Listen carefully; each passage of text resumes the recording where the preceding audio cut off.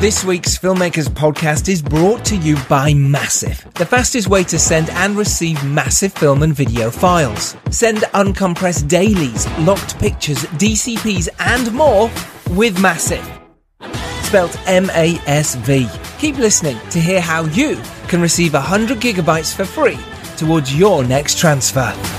Massive. The Podfix Network.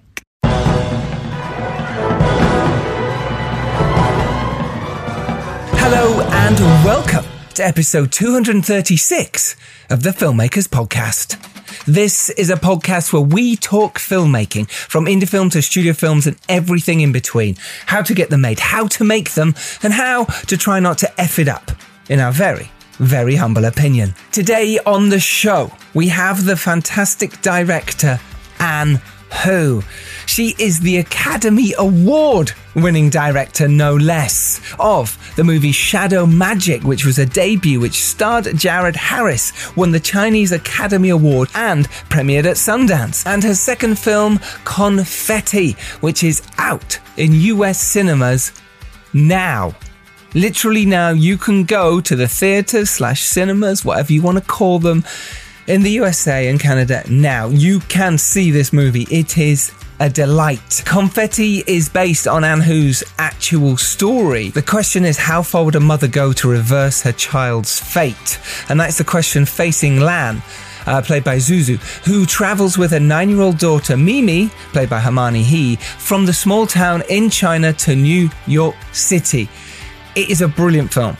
It's impossible to get out of your mind. It's heartfelt, it's sincere, it is stunningly shot and constructed, and it's in cinemas now in the US. Do go see it. I'll let you all know when it'll be out in the UK, when it will be released in the UK as well. But myself and Anne sat down and had an absolute delightful chat about her career, about how she raises money, and about making Confetti. We talk about why you should take ideas from real life. We also talk in depth about how she finds cash, how she finds money, investors, how she puts it all together for her films. We also talk about confidence in accepting awards and why you should listen to a producer's thoughts before you pitch yours. We talk about why having an independent voice is good. We also talk about how you can keep actors active on set, why you should work with the right people, and why you should write your own script. All that is to come on this week's Filmmakers Podcast for you amazing people. Thank you so much for listening. Honestly, it means the world to me. And I do hope you get a lot out of this. I hope you're inspired by what we're talking about and how we're passionate about making films and how you can too. And if you're already making them, how you can keep going. Because it's difficult, this journey. It really is. But it is doable. And suddenly things fall into place for you, and they will happen for you if you work hard enough, find the right people and find a brilliant script if you're not the script writer. If you are, make it the best it can be. And that means getting feedback. Do it. Don't sit in your room and just think, oh, I want to be a filmmaker one day. Do something about it. Do it now. Literally, after you've listened to this, be inspired now and send that email, write that script, do whatever it is you have to do to make your film. That's what you want to do, go do it. We have a huge shout out today to the fantastic Elizabeth Lishmund, who contacted me via Nina Rebeska because she has an Indiegogo campaign on the go-go right now for her brand new World War II film called Fighting Girlfriend. And it is a film based on a true war Soviet heroine called Maria Oktyabrskaya. Head to Indiegogo now and type in Fighting Girlfriend and find out more about this incredible project. Link is in the show notes. We also have to give a massive shout out to our brand new sponsors, Massive, spelled M-A-S-V, the incredible file sharing service. And if you want 100 gigabytes free to transfer files now, then go sign up. Massive.io/filmmakers. Link is in the show notes to that and to Elizabeth's film as well. Get involved. And also to our Patreon site where we have amazing bonus episodes, more and more stuff about filmmaking. Come support us. Come be part of the team. If you like us, give us that 5-star review on iTunes right now. And if you love us, tell all your friends. This is how we grow. With the Filmmakers Podcast, people. Come join our tribe. Oh yes, Fright Fest this week, this Thursday, Friday, Saturday. I will be there in the evenings. Come say hello. First night, we've got the Kindred on the Thursday. Opening night, I will be there because my Producers of Followers, which I also produced, is on Friday the 27th. Come and join us if you can. If there's any tickets left, I'm at the 8:20 performance. And then on Saturdays, Dom Lemoire's produced When the Screaming Starts. Fright Fest this coming weekend, slightly before that because it starts on Thursday. Come say hello if you're there. Don't be shy. Right, this is it. A brilliant chat with Anne, who she's amazing. She's so inspiring. Sit back, relax, get your pens and paper out, and afterwards do something to go make your film. Here is Anne Hu on the Filmmakers Podcast. Hello. Hi. How are you? I'm good. How are you? Very beautiful, wonderful. Excellent. That's what we like to hear. Are you in New York right now? Yes, I'm back in New York City. How is it there at the moment? Is there a lot of activity? I know in London, films are happening all the time. Is it similar? You're in London? I'm in London, yeah. Oh, that's exciting too. Well, New York, as a matter of fact, I think it's better than ever in a sense. First of all, it's not super crowded as, like... Too many tourists, yeah. Otherwise it would be like 5 to 10 times more crowded. Oh, that's good. But in terms of films and films getting made, do you think a lot more is happening right now? Are crews very busy?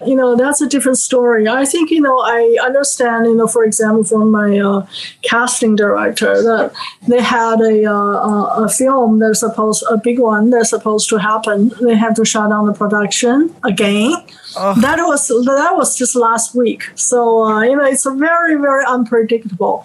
And for my film, this is the third time in the U.S. that we're launching. Isn't that amazing? Isn't it how it's amazing. The pandemic's changed everything, but now you can have sort of 3 releases. We can go again and people will come and see this beautiful movie because it is beautiful. It's really well done. Thank you so much. You watched it? Of course. Of course. I get sent a screener link. Luckily, the perks of the job, I get sent a screener link. And it's beautiful. It's so good. Oh, thank you so much. Oh, gee. And interestingly, with Confetti, it is based on the true story as well about your life. Do you want to talk a little bit about that? That'd be really interesting, where ideas come from for our listeners. It's mainly filmmakers who listen to this podcast, and it'd be really interesting where stories come from for you. And obviously, with Confetti, it is a true story, or bits you could tell us. Yeah, as you can tell, I'm an immigrant. I came to the U.S. in 1979, which was 40 years ago. And so I did go through all the, working full-time, odd jobs, and going to school full-time. And eventually, I had my first career in business, then, second career in filmmaking. But after I made a few films, and then I had a daughter, and so when she was about 3 years old, her English teacher in China. At that point, I wanted my daughter to grow up in a Chinese-speaking environment, and because the Chinese culture is very difficult to acquire, I feel it's 5,000 years old civilization, and the English is relatively easier because everyone speaks English nowadays. So I feel like just to raise her up in China, in Beijing, where I was growing up. But when she was 3, her English teacher of the kindergarten told me that your daughter has something called dyslexia. And at that point, I really couldn't figure out what was this all about. And I researched, over internet, but in Chinese, there wasn't anything almost. And in English, it's difficult to understand and because there are so many different translation but then gradually, really just through her journey and trying to find out what really was, and then eventually bring her to New York to try to find the school that can teach her from one school to another, and eventually, realizing she cannot be changed. She can only grow. You are not trying to mold her in a way she's not, So it's like, it's about accepting and also celebrating what she is. For that part, I guess half of the story that, in the film, that when the mother was a janitor from China and, came to this country with her daughter together, that was a little fictionalized, but I was a immigrant and I did come to this country. So that part of the script was very easily developed because all the details and the plots are just right there. You don't even need to look. It's just right inside of you. You just see whatever comes up convenient, So you just give it to the character. Yeah. So and then eventually, I guess after making this film, I sort of like rewalked this journey again. Mm-hmm. And in a sense, it's like another way of reflecting what I saw. It's not just me, of course, it's intimate. It's really about, like there's so many parents, so many kids that you run into having exactly the same problem and the same struggle. So you could feel their anxiety, like you could feel their desire, like every person's different because they may be driven by something that is like much more ambitious for their children, or like much more negative could be, or, it's like every parent has a different dream, seems. So it's a learning process. Mm-hmm. And I just wanted to show all that. So when people see that, they probably see themselves in it and then realize, okay, well, we're all okay. Yes. And it's beautiful that you could, translate that onto screen and make that into a film. I love that when writers, directors, producers, they take aspects of their real life. And I think it's almost impossible not to, as screenwriters, directors, producers, to take things from our actual life, because where else are we going to get it from? Other movies, other people's stories. But when we're directing it, we still take aspects of our life. We can't help it, right? I never deviated from my own life. I mean, my first film was about this person who's making his first film. Yeah, Shadow Magic, right? Your first movie, yes. Yeah, and then the second one, I mean, at that point, I just had a divorce and I felt, badly hurt and bitter. So I made this film, Beauty Remains, and there was a lot of confusion in my life. So I gave all those confusions to the characters, and there are 4 beautiful women at 4 different life stage. And having different emotional struggles and trying to find the answer at that point, So eventually, I guess there's no answer. It's just like all the beautiful women, they make mistakes, and all the handsome men, they make mistakes too. So I mean, there's no one to actually blame. You're just growing up. That's that. That's it. Yes. Yeah. So that's my second film. Like about this man-woman relationship, but it's more analytical in a sense, in the most stylish way. And it just so happens, I was lucky to get the A+ kind of like actors at that point. Oh, totally. And so it was like a very special, unique, beautiful project. Yes. And in the end, I was cured. I totally grew out of it. Yeah, I totally grew out of it. That's amazing. We always do, though. These heartaches really do hurt, and they stick with us. There's always something that hurts, but over time, that hurt kind of gets covered over by other amazing people or things or other hurts that overtake that hurt. No hurt. Well, yeah. Please, no more hurt.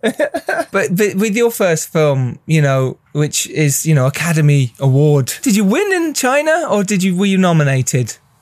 No, I won.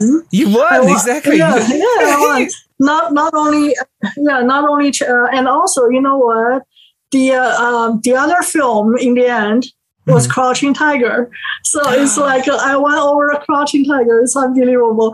But it's like amazing. I guess my film probably at that point is more appealing to the Chinese audience. So probably that was the reason. And there's no doubt Crouching Tiger is a tremendous film. I mean, tremendous, sure. Yeah, tremendous film. The fact that you won, Academy Award in China for it, it's Shadow Magic. It's brilliant. You had Jared Harris in it as well, who's starred in The Crown recently, and Chernobyl. He's British, brilliant. He's British and an amazing actor, right? How did it? Because you studied at New York Film Academy, right? Right, New York University, yeah. University. Now, from there, how did you go about trying to make your first film? Because it's always difficult. We come out of film schools or we come out of universities and we're trying to make our first films. How did you manage to make your first film and it become an Academy Award winner in China? What was the process of actually you finding the story, finding the money? Talk us through that. Right. Actually, like one of my producers told me that there's a blessing in every delay. Yeah, nice. So basically, I tried so hard to raise money and then finding producers who can help, but it was basically hopeless after a while. But get to know the industry a little bit, and you went to Cannes, and then you spoke to people internationally, and they also, one good thing is that they all said, "Oh, it was an interesting story." Well, I don't know how much is out of politeness or encouragement or how much is true, because it's very English. But there's a difference, normally when people say, well, it's very interesting, it can be black or both, white. Yes, both ways. Yes. Yeah. But when they say, wow, it's really an interesting story, there's a little truth in it seems. Okay. But so, while waiting for money, at that point, I was still hopeful. And so I basically just keep on doing the paperwork, preparation. So I did a color theme of each scene. Wow. And so in general, for the entire film, you have a color tone. And for each specific scene, each specific person, you have different tone. And I had actually all those color tones all painted out and all draw out. And also with the storyboard. A storyboard, most of the scenes, it's like when you practice piano and you don't have a piano, then you copy a paper keyboard, and you just keep every day playing the paper keyboard. Yeah. So I did that for a while, and then eventually there was absolutely no one committed. So I figured, well, I guess I'll just get it started regardless whether I had enough money to put film in the can. I just have to do this. Otherwise, I would, basically I cannot continue living. So basically, I took out, I cash flowed. I took out, my savings. Wow. And then it's like $100,000 each time. And then I took the money to a Beijing film studio. And I told them, well, we're still raising money and there are parties that are interested. But right now, I only have, at that point, I have $500,000 after all this, And so I said, well, here's $500,000. I know it's far from being enough, but I think, there's a person who can make it happen, and that is you. And so what? So I said, it's you guys. If you are going to help me, it's going to happen. And so I said, here's $500,000 here, right here. Okay. Wow. Which was your money, your own personal money. Oh my gosh. I said, it's yours. Just make it happen. And just put the film in the can. The rest we'll worry later. So so then Beijing Film Studio, actually, the crew people, in the beginning, they all came in very strong because they worked with Bertolucci, they worked with, all the award-winning films, they've seen all the big directors around the world. So now I got this little person who's totally inexperienced and had no money, but tremendously ambitious and, Indeed. and want to make this. But eventually they turned around and they took out their reserves to help me out and became all the in-kind contribution. But while we're shooting, the people that I contacted in the past, like Taiwan Film Studio, Taiwan Central Motion Picture, they sent 2 reps to come to the set in Beijing, and saw that ooh, you look good. Whenever you go to set, you got excited. Right? People get excited when they come to set. Yeah, things are happening. Yeah, and also this is real. This is not some story this person's making up. So this is real. So they committed, I guess, about less than 5% of the total budget. But they were great negotiators. They got, I guess, 13% of the share. So they did very well. Yeah, so they did very well. And then one of the American film producer, Sandra Schoberg, she's fantastic, and she's 2 times Lifetime Achievement Award from Berlin Film Festival and also from IFP here in the U.S. At that point, she contacted a German company. Road movies, Wim Wenders' company. I don't know if you know. Yeah. So finally, they agreed to come up with 10% of the film budget. And for the European right, I guess, or German right. Okay. Yes. That's fantastic. And then there's another friend who came to the set. His company just gone public. He's Japanese, Chinese-Japanese. So he said, okay, he put in 10%. So we put the film in the can, right? Yeah, this is amazing. Yeah, we're back to the US. And then the post-production company, at that point, they just watched Anli's film, Crouching Tiger. And they felt my film was like another Crouching Tiger. So they feel this is a great opportunity. So they said, you know what, we're going to wrap, we're going to take care of all the post-production, okay, and we want certain shares. And I said, great, yes, please. And of course, it didn't become Crouching Tiger. I mean, Crouching Tiger made how many millions, I don't know, but I mean, it's definitely doing so well. Yes, but your film did well, and obviously they took a nice percentage of it as well. But at the same time, Academy Award winning is incredible. Did you expect that? Did you know going in? Obviously not going in. We all expect big things, but was there a point when? I mean, it's an amazing story, but was there a point when you thought, "Hang on, we kind of keep winning awards. We're doing well here. Hello, is this actually going to be nominated for an Academy Award?" No, but the thing is, my problem is this. I was young. When you're young, your expectation is like sky is the limit, right? Yes. But I did remember the first time that I was going to the premiere of Shadow Magic. Actually, it was my first premiere, and it was huge. I was in Beijing, right? It was a huge Millennium Film opening, and it was really my first time going to a premiere. I was really kind of scared, actually, the day before, the week coming up to it. So I was like, what am I going to do, on the premiere and going up? And it's like the first time in my life, right? So I was really bewildered in a sense. But then I told myself, stop. This is only the first stop. Okay, this is nothing. Your world, your award, and your whatever is way out there. Okay, this is nothing. So basically, you suddenly feel very confident. Because, this is like nothing. Okay, so, this is just a beginning. And your goal is much further than this. So suddenly, you got your confidence back. Love that. I love that. Yeah, that's amazing. That's amazing. Then you just find your footing, your balance, and you're almost getting a little cocky and arrogant in a way. Yeah, but it's easily done, isn't it? When you're in that situation, you start winning and you start going, maybe you can get cocky and arrogant. We've seen it with lots of actors when suddenly the big break happens. It's all in your mind. It's in your mind. Yeah, it's not real yet. Everyone's been there. And so you just want to be a little more confident by being a little arrogant, you think. But then when we go to right after that huge release in China, it was Sundance right around the corner. Yeah. So I went to Sundance. I guess I was cocky, along the road, with all this success and so on and so forth. But then the publicist got me aside, saying, "Anne, do you know there's some tips about public speech and also certain things?" I was figuring how I did at least 200 public speech in China already. Wow, what else could be new?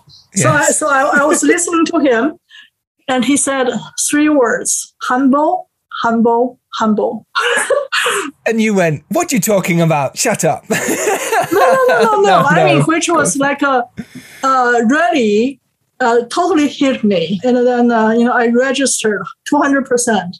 And then it stayed with me till today. It's all about being humble. So because, that's really everything. It really is. And it's actually really lovely of that PR person, that at the time to say that to you and actually go, hey, I know. wasn't that not, and maybe you never see them again or in the future, but how amazing that they shaped your career to not be that arrogant person. And, I know. Isn't that amazing? Doesn't make you look attractive. No, it doesn't. And how amazing that happened to you and in the right time at the right place. Then when you went to speak at Sundance, I imagine the doors must have opened in terms of, Shadow Magic was a huge hit in terms of people heard about it, the awards. What happened afterwards for you as a director? Did it open a lot of doors? Were people throwing themselves at you, agents, managers, more projects? What happened? Well, yes, I got a manager and who's like touring me around Hollywood. But since I'm I was based in New York all these years, and so I had to fly to Hollywood every 2 months and staying a month. Just to show my commitment. And, so basically I would go from studio to studio to studio just to say hello. And so people would think about you when they have a project. Right. And I did that for 2 years. Oh my gosh. I heard a joke, not a joke, but I heard a story, a saying. Yeah. When a person goes to Hollywood and laying down on the sand on the beach of Santa Monica, and you make a turn that was 20 years over. So I was thinking, it's just so true. So forget about all this. Because, it's not happening. You cannot wait until people give you jobs. Especially in film industry, got to be self-producing. It's so true. And I've heard that quite a few times. The Duplass brothers said that after their first, I think Puffy Chair did well at Sundance. And then they was like, come to LA, come and talk. And they just went from meeting to meeting to meeting and spending a lot of money. And nothing happened. It was all maybe. So they went, we're just going to go make something ourselves. We're sick of this. And then Hollywood's like, no, don't do that. Don't do that. And they're like, why not? I need to make movies here. And it's fascinating. You felt the same way. It's like that constant. How did you survive during that time as well? Well, I had a first career that I was in business for the business, yeah, and I did extremely well somehow.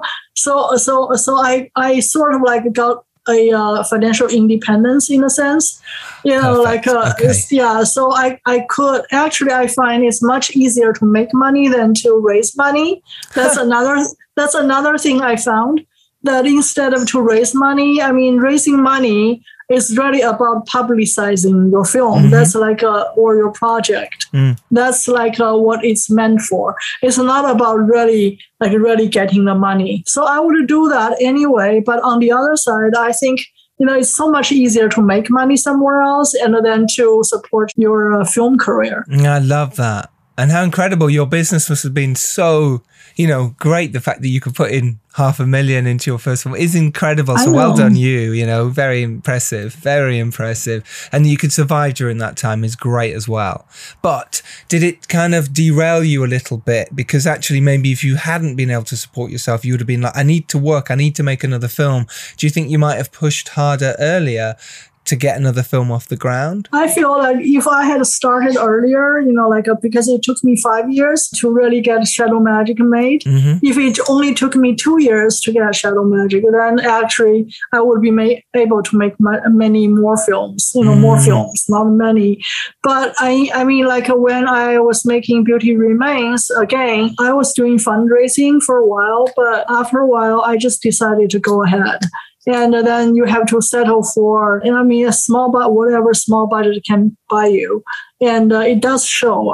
However, it is still a grandeur on a shoestring kind of, effect. Yeah, but it's definitely not $30 million film, Exactly. Yeah, that you can tell. But the thing is, through the process, I did realize that I am an independent filmmaker because I was offered by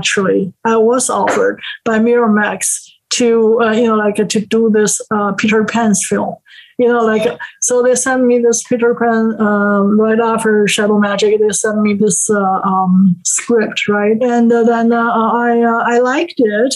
And so then we got into a meeting. So we began to talk, and silly me, I should always listen to what producer really wanted to do, right? Before I offer my 2 cents. So when they asked, what do you think?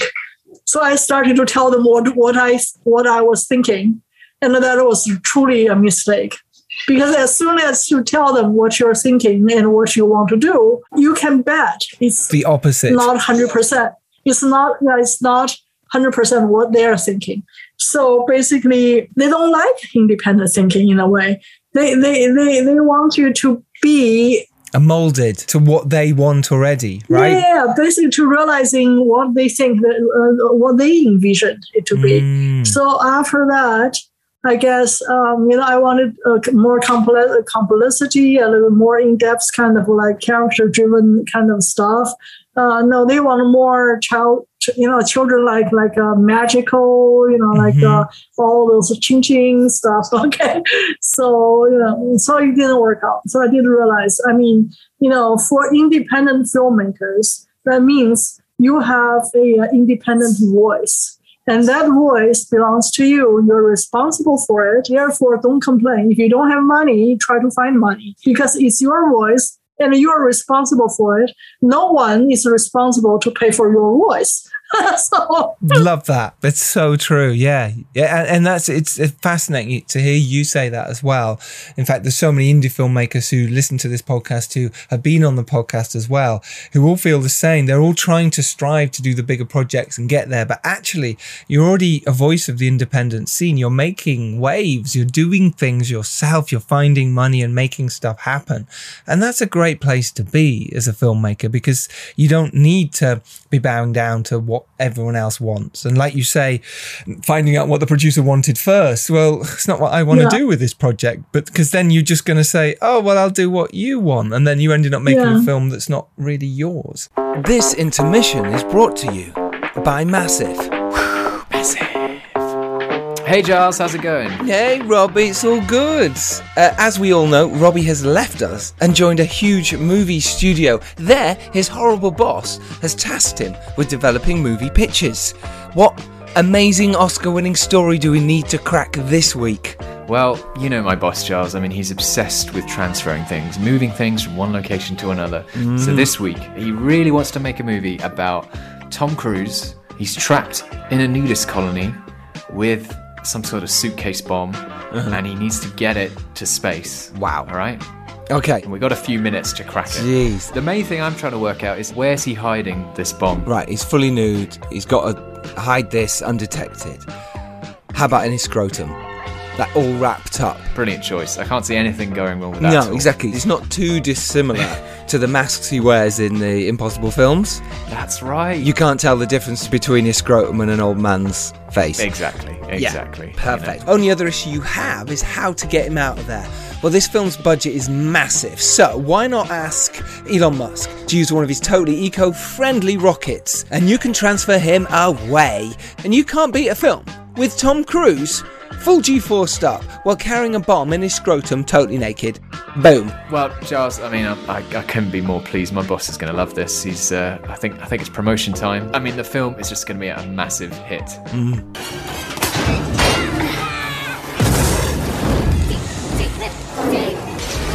Don't transfer your bad movie ideas to anyone. Instead, transfer your great movie ideas with Massive.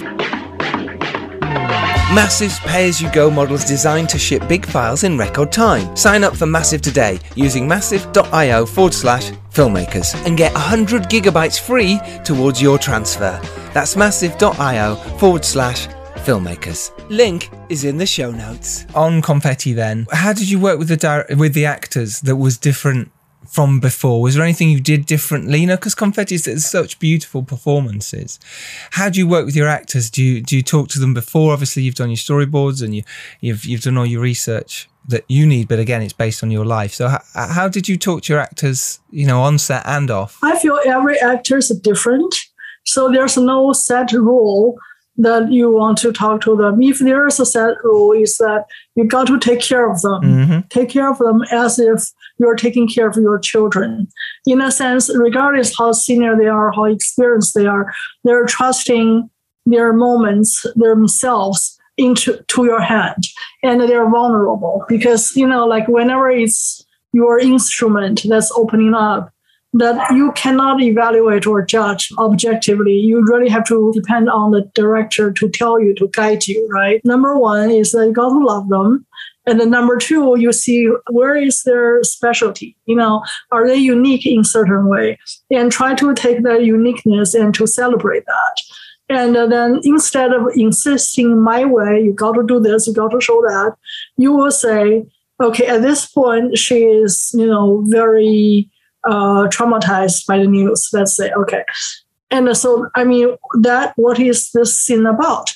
Okay, as to how do you want to demonstrate that?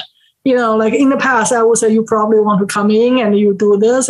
But this time I just leave to them and I see how they're actually pouring out their emotions. And then that becomes much more authentic.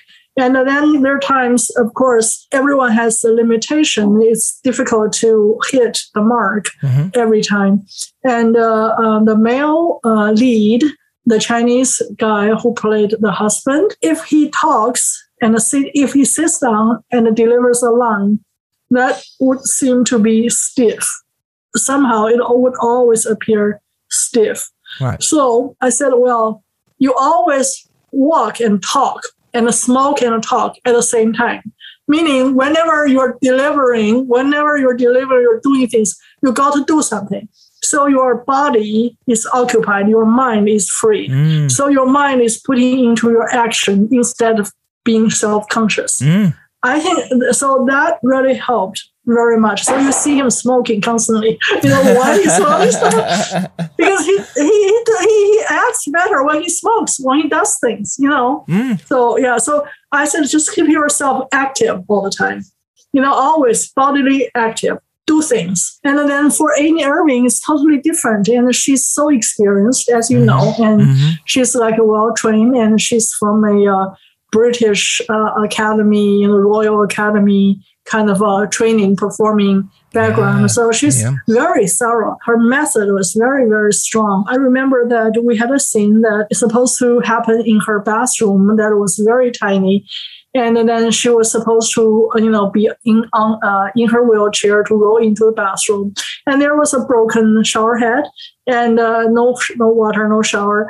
But then at the end of the film, she accidentally walked into the bathroom. Suddenly she saw this new shower head and it was a pouring, shower.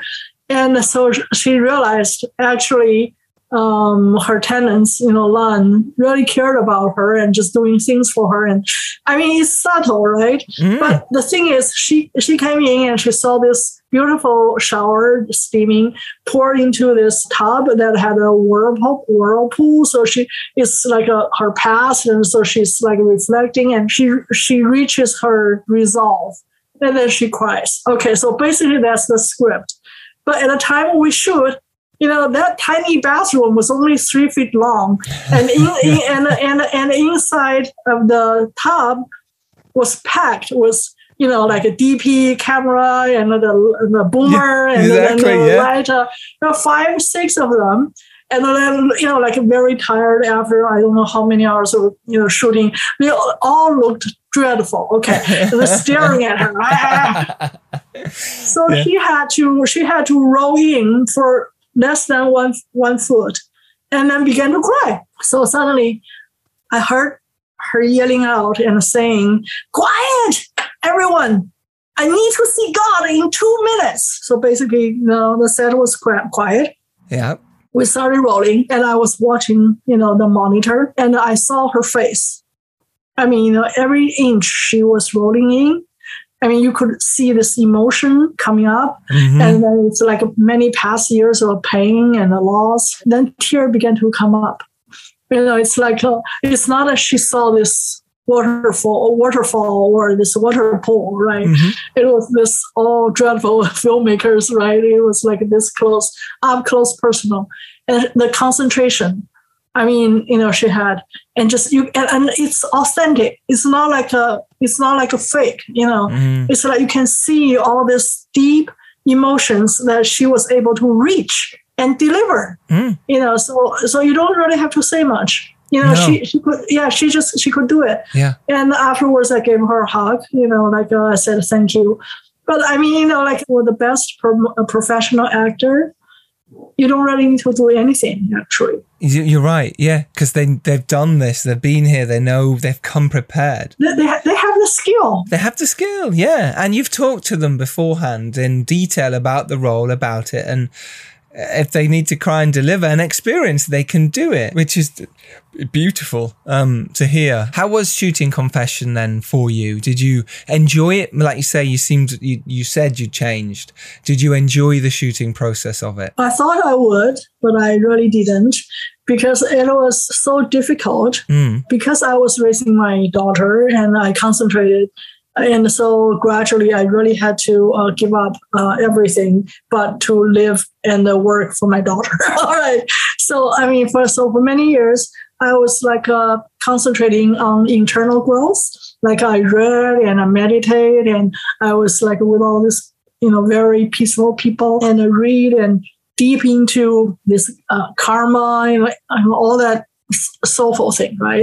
Sure. So I felt very strong. I felt like all in place and no conflict. And with my compassion, with my flexibility, things would work out with everyone. But I think, since the first day, the second, I realized it was totally different. It was like a survival battle. In that battlefield, if you do not draw your sword, okay, and you're going to be slaughtered.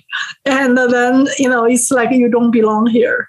So, wow, okay. So by the third day, I guess, I may just have to become a soldier, to have all the armors, shining armors, and then to act tough. Yeah, to go to battle. To go to war, and it's hard to do that, isn't it? Like you say, it's really hard to then every day put on the battle gear, get your sword out, and go, right, I've got to fight this today. That's tough. And I ask myself why. It's not about people are good or bad. It's your vision, right? But everyone wants their vision too.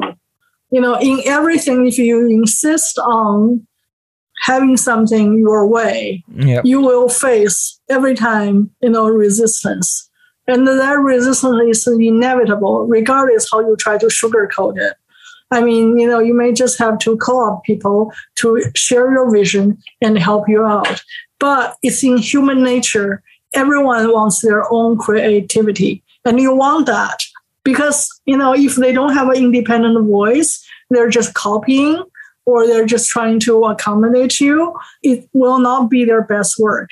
So the work really comes out from the battlefield, like between you and the clash of you and the other person. But the thing is, they just have to deal with you. But of course, they have to deal with their situation as well.